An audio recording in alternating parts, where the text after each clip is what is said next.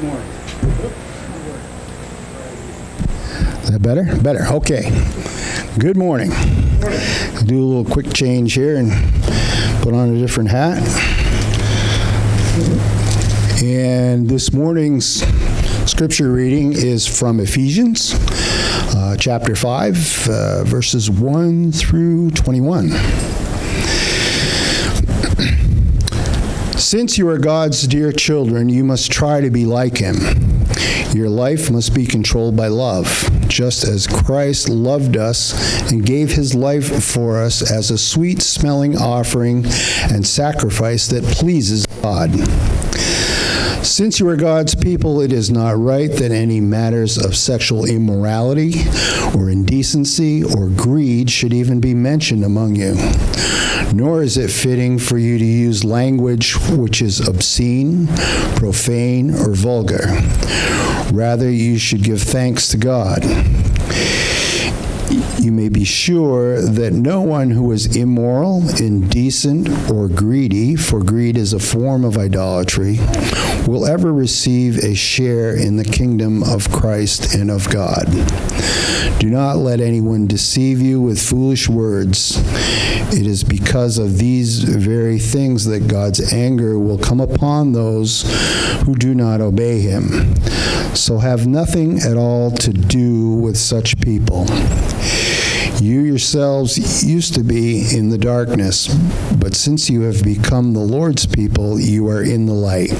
So you must live like people who belong to the light, for it is the light that brings a rich harvest of every kind of goodness, righteousness, and truth.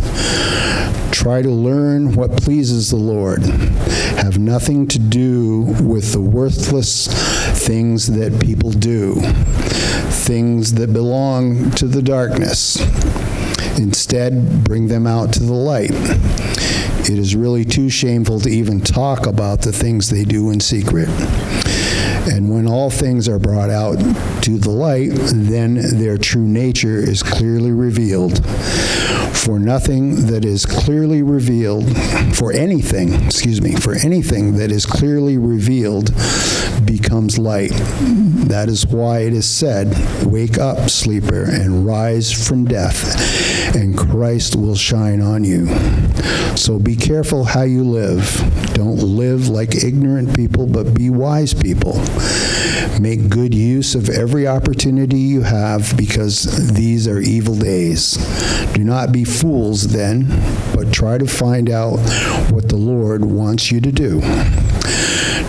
Do not get drunk with wine, which will only ruin you. Instead, be filled with the Spirit. Speak to one another with words of psalms, hymns, and sacred songs. Sing hymns and psalms to the Lord with praise in your hearts. In the name of our Lord Jesus Christ, always give thanks for everything to God the Father.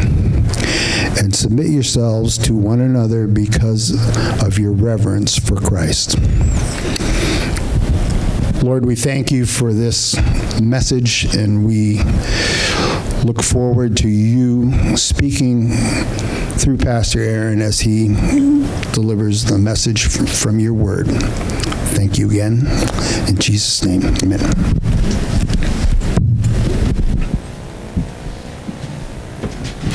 Well, good morning again. Well, this morning we will continue in our sermon series in the book of Proverbs. We'll be in chapter 5. And as you turn there, you'll probably notice the heading. The ESV calls it Warnings Against Adultery. What does that have to do with the passage that we just read, or the sermon title you'll see in the bulletin, that the covenant is wisdom? How does this connect to our scripture reading? Well, a covenant is sorry, I mistyped this, is an intentional relationship and a commitment between two parties. Human covenants are like marriage, is an example. Adultery is a violation of the covenant. of marriage. Biblical covenants are between God and his people, where God first covenanted with Adam. Adam is a federal head, or a representation of a group that would fall under him, under and united within a covenant. Covenants come with blessings and curses, if you're familiar with the scripture. And so when Adam sinned, the curse for the people who would fall under that covenant is death. Being under Adam's headship, all of us are under that suffering before we meet Christ. And so God made a covenant as well with Noah, then Abraham, and all of those folks, those two, are heads. Abraham was a head of all nations who will be blessed through belief. Moses is a federal head. The nation will inherit land. We follow, or God called the nation of Israel to follow the law, or they would be exiled if they didn't. David was a federal head. He'll have a king over the nation forever. Jesus has a covenant with his people as well, a covenant of grace, where all we have to do is believe and be saved. And so consider this idea of covenant, the relationship that we have with God, and then as adultery as one example of what we'll talk about as idolatry. John Calvin said that the human mind is a perpetual forge of idols, an idol factory. The human mind dares to imagine a God suited to its own capacity, substitutes things in the place of God, and the flesh is always restless until it has obtained some figment like itself, with which it may vainly find comfort in itself as a representation of God. And so our sinful hearts, friends, violate God's covenant. We create false gods the Bible calls idols. We bow down before them. We sacrifice to them. We worship them. God created Adam and Eve from Adam's side to be a wife, and he commanded Adam and Eve to be fruitful and to multiply, to enjoy the blessings of this one flesh union. Well, there's always idols constantly seeking to wedge their way into that relationship. And so as we find ourselves in the book of Proverbs, remember who is writing these first few chapters. It's Solomon, the man who had 1,000 wives. He knows something about adultery and its roots in idolatry. And not only was Solomon's marital covenant violated, but his relationship with God and his covenant with him was violated as well, turning his heart away from the Lord. And so although adultery is the idol we see in Proverbs chapter 5, I want to apply this text in light of all the adultery that we see. That's why I had Bruce read Ephesians chapter 5. Remember, the covenant is wisdom. Today we'll see idolatry. It's not sweet, that we need to flee it. It leads to death. And so consider asking God, if it's not adultery in your life, what is the idol that I struggle with? Please don't check out if it's not adultery. Jesus said looking lustfully is adultery. But clearly it starts within our hearts, violating the covenant that God has with us. And so consider Ephesians 5 that Bruce just read. Sexual immorality, impurity, covetousness, which is idolatry, filthiness, foolish talk, crude joking, ingratitude. What is it for you? Maybe the Lord would reveal that to you. Would you pray with me, and we'll look at Proverbs chapter 5. Father, as Augustine said, our hearts are restless until they rest in you. And so, God, as we consider our own hearts, God, would you be gracious to us? God, would you remind us of the gospel, your Son who came to die for our sins, our idols, our lack of worship of you, our lack of not having any other gods before you. God, would we be attentive to your words? As we've prayed already, give us eyes to see, ears to hear, and a heart to respond to your word. And we pray this for your glory and our joy. In Jesus' name, amen. Let's look at the first 6 verses where Solomon will show us that idolatry is bitter. It is not sweet. Proverbs 5, 1-6. My son, be attentive to my wisdom. Incline your ear to my understanding, that you may keep discretion, and your lips may guard knowledge. For the lips of a forbidden woman drip honey, and her speech is smoother than oil. But in the end, she is bitter as wormwood, sharp as a two-edged sword. Her feet go down to death. Her steps follow the path to Sheol.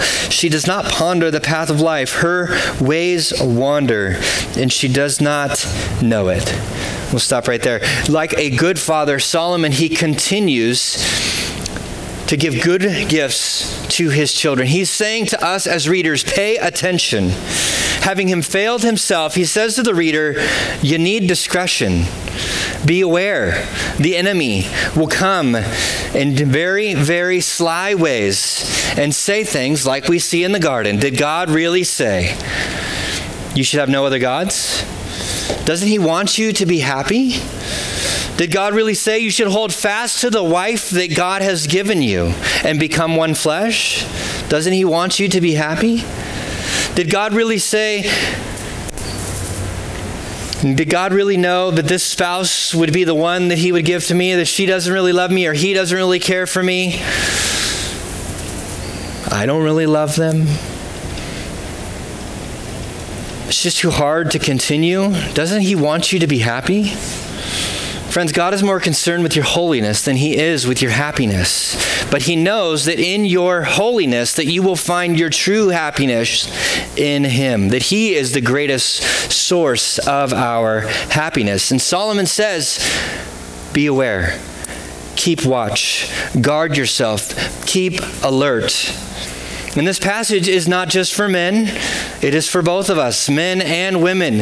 Adultery isn't just a man thing or a woman thing, it is a humanity thing. Idolatry is humanity's problem. Solomon's using similar language to Peter. He says, be ready, for your enemy prowls around like a roaring lion looking for someone to devour. And adultery is a violation of God's call to marital faithfulness. One man with one woman for one God for one lifetime. And anything that deviates from this is idolatry. Adultery is the example here, but it can include that which comes before marriage and fornication, or prostitution, or homosexuality. All go in the category of sexual sin that God abhors. That is idolatry. And idolatry is alluring. Look at verse 2. Lips like honey with sweetness, refreshment, and sustenance. It's appealing. Vermonters, swap honey with maple syrup. Her speech is smooth like oil. Oil would be used for the anointing of a person for a particular task of a prophet or priest or a king to work in the service of God. These are good things, and they might appeal good on the surface, but idolatry is not good for God's people. When good things become God things, it becomes a bad thing, and the Bible calls this idolatry. And while temptations towards idolatry look good, smell good, taste good, feel good, they end up being bitter and smelly and dangerous. The serpent, more crafty than any other beast of the field. Doesn't God want you to be happy? And we can be honest, oftentimes we say, he does. And so I want to do this, right? In the end, though, idolatry is like a sharp sword piercing the heart. Hebrews says that that's the Bible. But this is in the negative sense in verse 4. It will lead to death. The covenant is not a contract. It's a commitment to faithfulness with our God. And our world loves prenups as marriages remain for what I want and what I want to preserve. But God does not make a prenup with his people. He commits his full self to us. Adultery and all forms of idolatry doesn't lead to life. We see in verse 6. It leads to hell. Solomon calls that Sheol. Foolishly disregarding the wisdom of the covenant, adultery and all idolatry moves us away from God and towards our pending death. And the way of wisdom is to see this as foolishness. And if that's not a good enough warning, Solomon continues in the next section, verses 7 to 14, where idolatry isn't sweet, it's bitter. And second, he says, don't pursue it. Flee from it. It's repentance, turning from our sin and running towards God. Let's read that next section, 7 to 14. He says, and now, O sons, listen to me, and do not depart from the words of my mouth. Keep your way far from her, and do not go near the door of her house, lest you give your honor to others, and your years to the merciless. Lest strangers take their fill of your strength, and your labors go to the house of a foreigner, and at the end of their life you groan, when your flesh and your body are consumed. And you say, how I hated discipline, and my heart despised reproof. I did not listen to the voice of my teachers, or incline my ear to my instructors. I'm at the brink of utter ruin in the assembled congregation. Every parent has had the conversation with their children. Okay, I want you to listen to me. Okay, I got it, Dad. No. I really want you to listen to me, okay? I want you to go clean your room. Got it. I'm going upstairs. A couple hours later, you're like, I wonder if they did it. Did you clean your room? No, I forgot. Forgetting is not idolatry, but we all need to remember so that we will flee idolatry when it is right before us. We all need constant reminders. And Paul describes idolatry in this way in Romans 1. He says, claiming to be wise, they became fools. And they exchanged the glory of the immortal God for images resembling mortal man and birds and animals and creeping things. Worshiping anything created is idolatry. So what do we sacrifice for?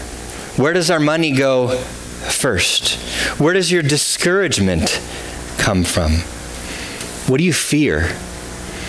What do you constantly think about or talk about? I think those are good questions that you might need to ask yourself. God, what is the thing that I struggle with idolatry? Paul says idolatry is foolishness. Solomon says to flee from it. Solomon doesn't just say, don't go into the house. He says, don't go near the house in verse 8. John Owen, a famous Puritan, he wrote a book for his church called The Mortification of Sin. Mortification of Spin is actually a podcast. The Mortification of Sin, to encourage readers to mortify or kill their sin while at the same time cultivating or building up a life of holiness. He says, don't just avoid it. He says, put it to death. And Owen said, be killing sin, or sin will be killing you. Adam, when he met with the serpent, remember he was with Eve, what he should have done when he heard this talking serpent, he should have crushed the serpent's head right then and there when it spoke. But furthermore, idolatry saps us of our strength in verse 10. It leads to groaning, and ultimately in verse 11, to our end. Idolatry is foolishness. It shows us that we hate discipline. We hate reproof, another word for correction in verse 12. That we disregard instruction in verse 13, and then it leads to ruin in verse 14. But our good Father, writing through the hand of Solomon in Proverbs, says it's wise to flee our idolatry. And adultery here is just our example in the text, because all idolatry ultimately leads to death. Idolatry proves destructive, so flee it.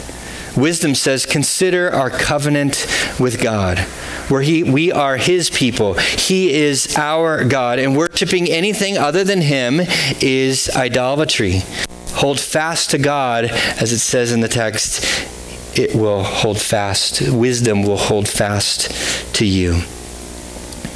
We oftentimes will pray, right? lead us not into temptation, but deliver us from evil. Or we'll rest in Paul's words to the Corinthian church in 1 Corinthians 10:13, no temptation has overcome you that is not common to man. God is faithful, and he will not let you be tempted beyond your ability. But with temptation, he will also provide a way of escape that you may be able to endure it. We like those verses, don't we? But it's foolish to pray like Jesus or to leverage the words of Paul while we pursue our idols. Lead me not into temptation, we pray, and then we turn around and we walk right to it. Or I have a way of escape, but I'm really not going to go and try to escape. I'm going to go and walk closer to this temptation before me. Paul says, or Solomon says, don't go near it. Don't go towards the house. Don't go onto the website. Don't spend time with that person. Kill the sin. God's way of escape is often simple grace. To delete the app, quit the job, avoid the person, block the website. Don't shop at that store. Pursue a better friendship or more godly relationship. Hold fast to your spouse. Your spouse is God's gift to combat adultery. And that is idolatry. And idolatry, and especially adultery, doesn't just happen by accident.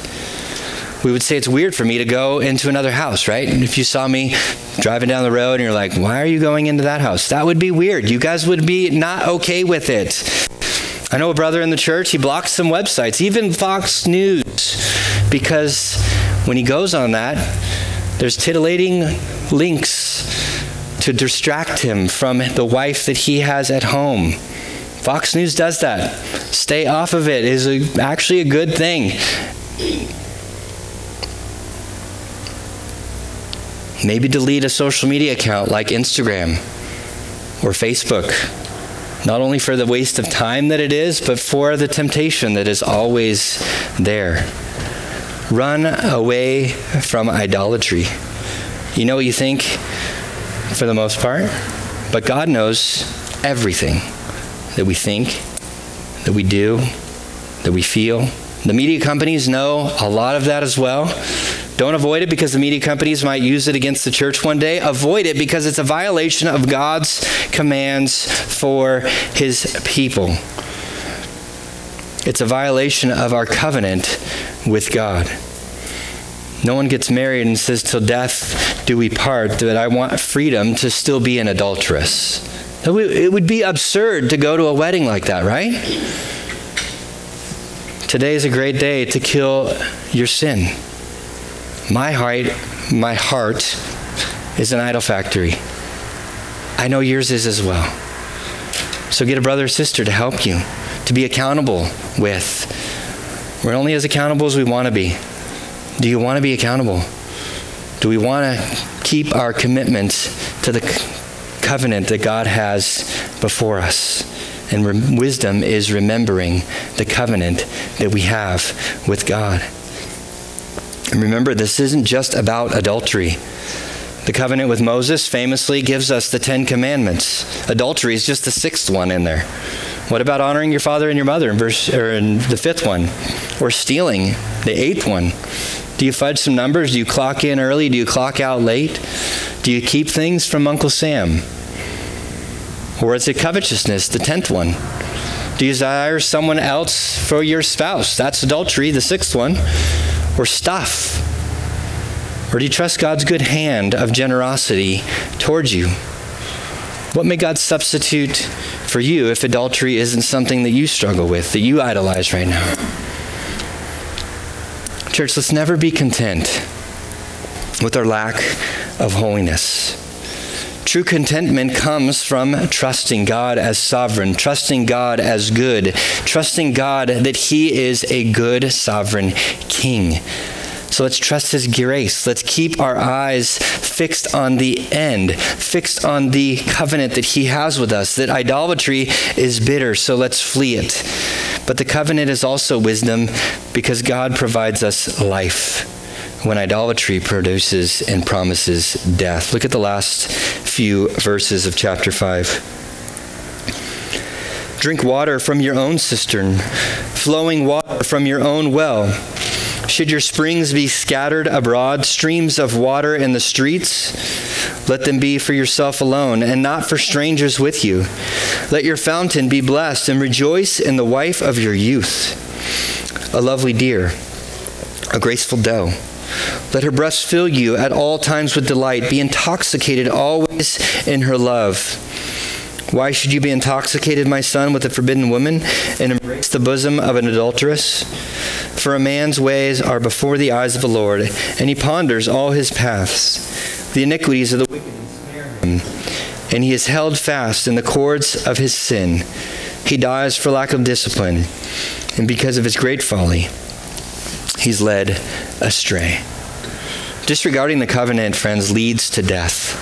Adultery is death. And Solomon counters it with the words of, enjoy your spouse. Drink from your own well, and rejoice in the wife or your husband of your youth. Enjoy God's good gift. He does not want you to consider the fact, or he wants you to be happy, and he has given the spouse to you that you have. Solomon appeals to the pleasures provided through God's created order.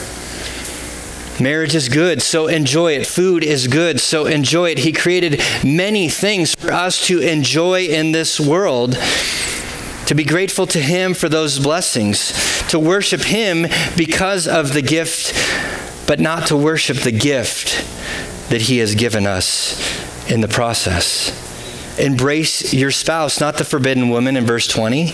For a man's ways are before the eyes of the Lord in verse 21. Idolatry leads to an entanglement like a spider web in verse 22 and 23. It says it leads ultimately to the end of death. God doesn't keep good things from us, and Solomon appeals to the goodness of God and the life that he provides that we saw last week in his word. Consider the covenant as wisdom, as much as last week we said consider the word of God as wisdom. Remember Abraham's covenant. Remember the promise that God gave to Abraham? The barren woman married to the old man. Through you, I will give you a multitude of nations. He had no children. But Sarai, his wife, was impatient. She didn't want to wait for God, and so she gave Hagar to her husband, her servant to her husband. She says, go commit adultery with another woman, because she stopped trusting in the covenant and the promises of God for his people. She started listening to the lies. Abraham started listening to his wife. In Genesis 16:2, and it led him into adultery. That doesn't mean, men, that you don't listen to your wives, but any spouse that is leading you to deviate from what God's word says, don't listen to that. Follow what the Bible says. And so it's a good thing that our covenant is with God, because if it rested on us, we'd be like Sarah and Abraham, right? It would fail. We would fail. When we disregard the covenant, we wander off the path that God has laid out for us. It's narrow, but we wander off the path, and it leads to our destruction. And even when we fail, God wants us to remember the covenant rests on him, not on us, where he keeps us to the end. Verse 22 says, our iniquities hold us. But as we sing the song oftentimes, right? He will hold me fast. I think we can say, like, he holds us faster than our iniquities hold us in our sin. Proverbs 5 is about the great cost that idolatry charges to our account. Consider again Ephesians 5. Is it sexual immorality, impurity, filthiness, foolish talk, crude joking, impurity, or covetousness? What is it for you? I had Bruce read the first 20 verses of Ephesians, because it relates to this wisdom and the idolatry before us. But if you're familiar with Ephesians 5, Paul finishes Ephesians 5 by talking about marriage. And I don't think it's a mistake. And I do think it ties to our passage here this morning in Proverbs 5. If you want to turn to Ephesians, let's read that together. Ephesians 5, verse 22, I don't think it's an accident that this follows what I just had Bruce read for us.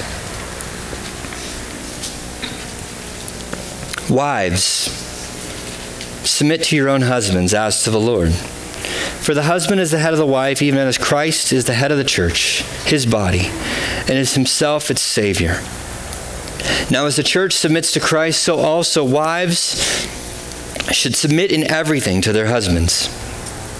Husbands, love your wives as Christ loved the church and gave himself up for her, that he might sanctify her, having cleansed her by the washing of the water of the word, so that he might present the church to himself in splendor, without spot or wrinkle or any such thing, that she might be holy and without blemish. In the same way, husbands should love their wives as their own bodies. For he who loves his wife loves himself. For no one ever hated his own flesh, but nourishes and cherishes it, just as Christ does the church, because we are members of his body. Therefore, a man shall leave his father and mother and hold fast to his wife, and the two shall become one flesh. This is found in Genesis chapter 2. This mystery is profound, and I'm saying that it refers to Christ and the church.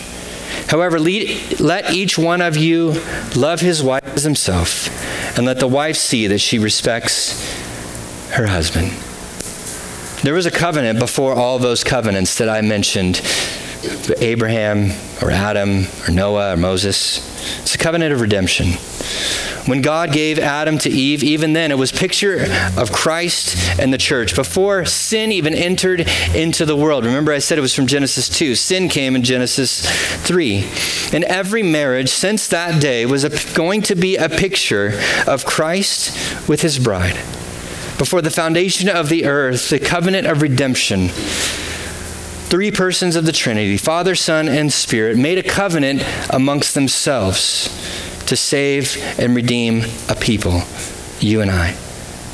The Father would send the Son to redeem those people who would believe, while the Spirit would apply the work of the Son to guarantee the salvation of God's people on behalf of those who believe, providing eternal life. Friends, God wants us to be happy. God ordained the world, and Paul quotes Genesis 2 that came before Genesis 3 because he knew that this would point to this covenant of redemption where God would ordain the world, and knowing that this covenant would be for us, God's people, where God would be faithful to us even when we lack faithfulness to him, and save us from our sins. Where Christ accomplished what Adam failed to do as first husband, as a federal head. But Christ becomes our new federal head as the perfect husband who loves his bride, who protects his bride, who keeps his bride in that covenant always to the end, who dies for his bride, for you and for me. We don't have time today to consider, but I'd encourage you to look at two Old Testament books this week. Hosea and the Song of Solomon. Hosea is a prophet. He's tasked by God to marry a prostitute, depicting the idea of unfaithfulness of God's people as an example for them to see what they have done and given themselves to. Adultery is prostitution. Historically, the church has seen Hosea as a picture of God's people adulterating themselves and their relationship with God, giving themselves to idolatry. And on the other side, the Song of Solomon, written by Solomon, depicts the beautiful language of a man and a woman in the covenant of marriage. The poetry back and forth describes the infatuation that these two have for each other, the attraction that they have for each other, in stark contrast to Hosea. The husband and wife enjoy the good gifts of marriage together, infatuated with one another. And historically, the church has looked at Song of Solomon as a picture of Christ and the church. It's a good exercise to consider. Am I like the story of Hosea, or am I like the story of the Song of Solomon as it relates to my end of the covenant that I have with God? The covenant is wisdom, and God keeps his promises. As the bridegroom, he says, "Till death do we part." In believing the gospel, the good news that God saves sinners, through the life, death, and resurrection of Jesus, we have eternal life because God never dies. So the words, till death do we part, it rests on him and not on us. Marriage, as John Piper calls it, is God's showcase of covenant-keeping grace. Marriage exists to display God's love for the church and the church's response and love to God. Till death do we part rests on the undying God who we worship. God keeps his promises, so the covenant is wisdom. God doesn't die. He will never fail us. Oftentimes we look at marriage as kind of like 50-50, where we give half of ourselves. But marriage is always 100% of ourselves for our spouse. And God gives us 100% of himself for us in the covenant with us. And so consider that marriage relates to God's covenant with you and with me. And having understand this, that changes everything in our lives towards a wise way of living, the wisdom of the covenant that we have with God. And so as we close out our time, the covenant of wisdom, I think, reminds us of three things: God's favor, God's provision, and God's protection. We see in Proverbs 18 his favor. He who finds a wife finds a good thing and obtains favor from the Lord. All the men said, Amen. A husband and a wife provide each other constant reminders of the favor of the Lord, where marriage is a mutually agreed upon covenant ordained by God to bring about the collective holiness of the individuals in the marital covenant, but also of the family that we lead. The covenant provides reminders of God's favor, and that is wisdom. Covenant also provides provision. Proverbs 19:13-14. A foolish son is the ruin of his father, and a wife's quarreling is a continual dripping of rain. House and wealth are inherited from fathers, but a prudent wife is from the Lord. Where there's a mutual relationship and partnership in marriage, where equally a husband and a wife seek each other's growth and holiness. And like I already said, a blessing for the family that they lead together. The warnings about a quarreling wife are also mentioned 3 other times in the book of Proverbs. And I think they're God's way of providing motivation towards proper communication with God and us. I think the church can be a nag towards God. Why do I not have this? Why did you do that? But picking up some of the themes of Israel complaining in the wilderness because they were given bread that they did nothing to earn, they got tired of it. And so they complained in the wilderness. And Paul says this, picking up some of that same language in Philippians 2. Do all things without grumbling or complaining or disputing, that you may be blameless and innocent, children of God without blemish in the midst of a crooked and twisted generation, among whom you shine as lights in the world. And so when we substitute our worship for good things that God provides, they become a functional God for us, which we call idolatry. I want a different spouse. I want different children. I want a different job. I want a different net worth. I want fill in the blank. You can definitely be me with some of those.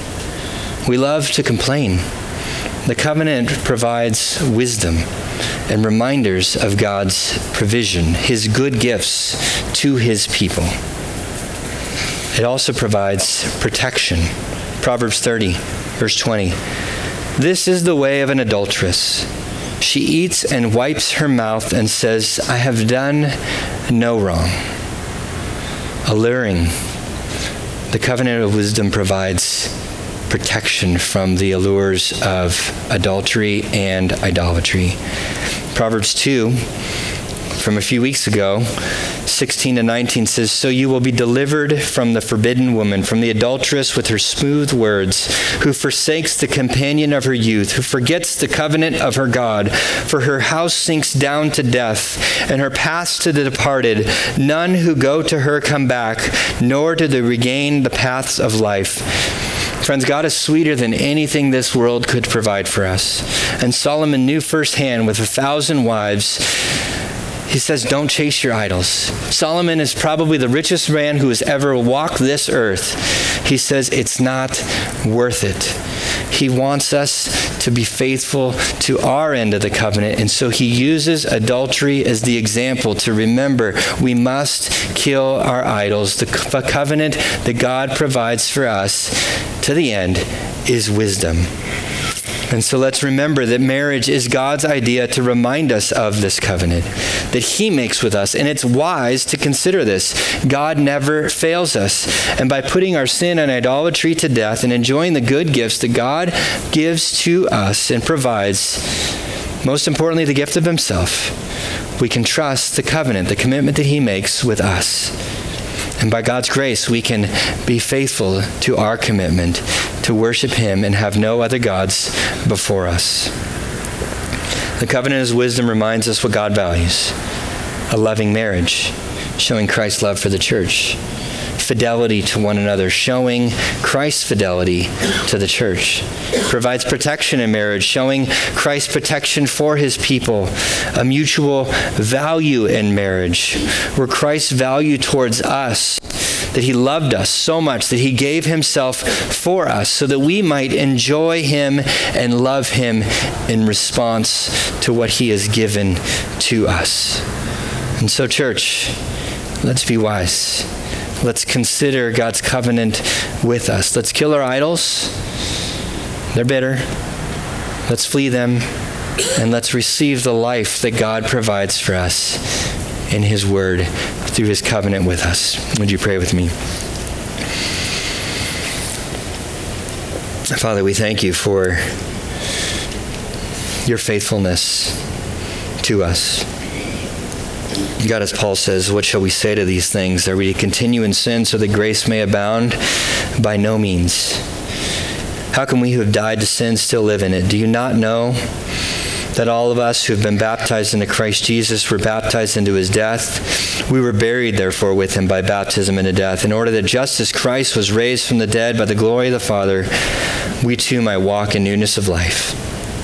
And so, Father, we thank you for your Son who rose from the dead to give us a newness of life, that we can follow your word. It is good for us. It's hard, but it is good for us because you're a good, loving Father. You're a faithful husband through your Son to die for us.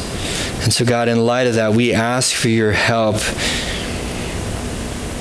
We ask for your Spirit to transform our hearts, that we would kill our idols, that we would worship you and you alone. And even in this time, right now, as we close out our time together, would you help us to worship in song, to sing of how amazing you are.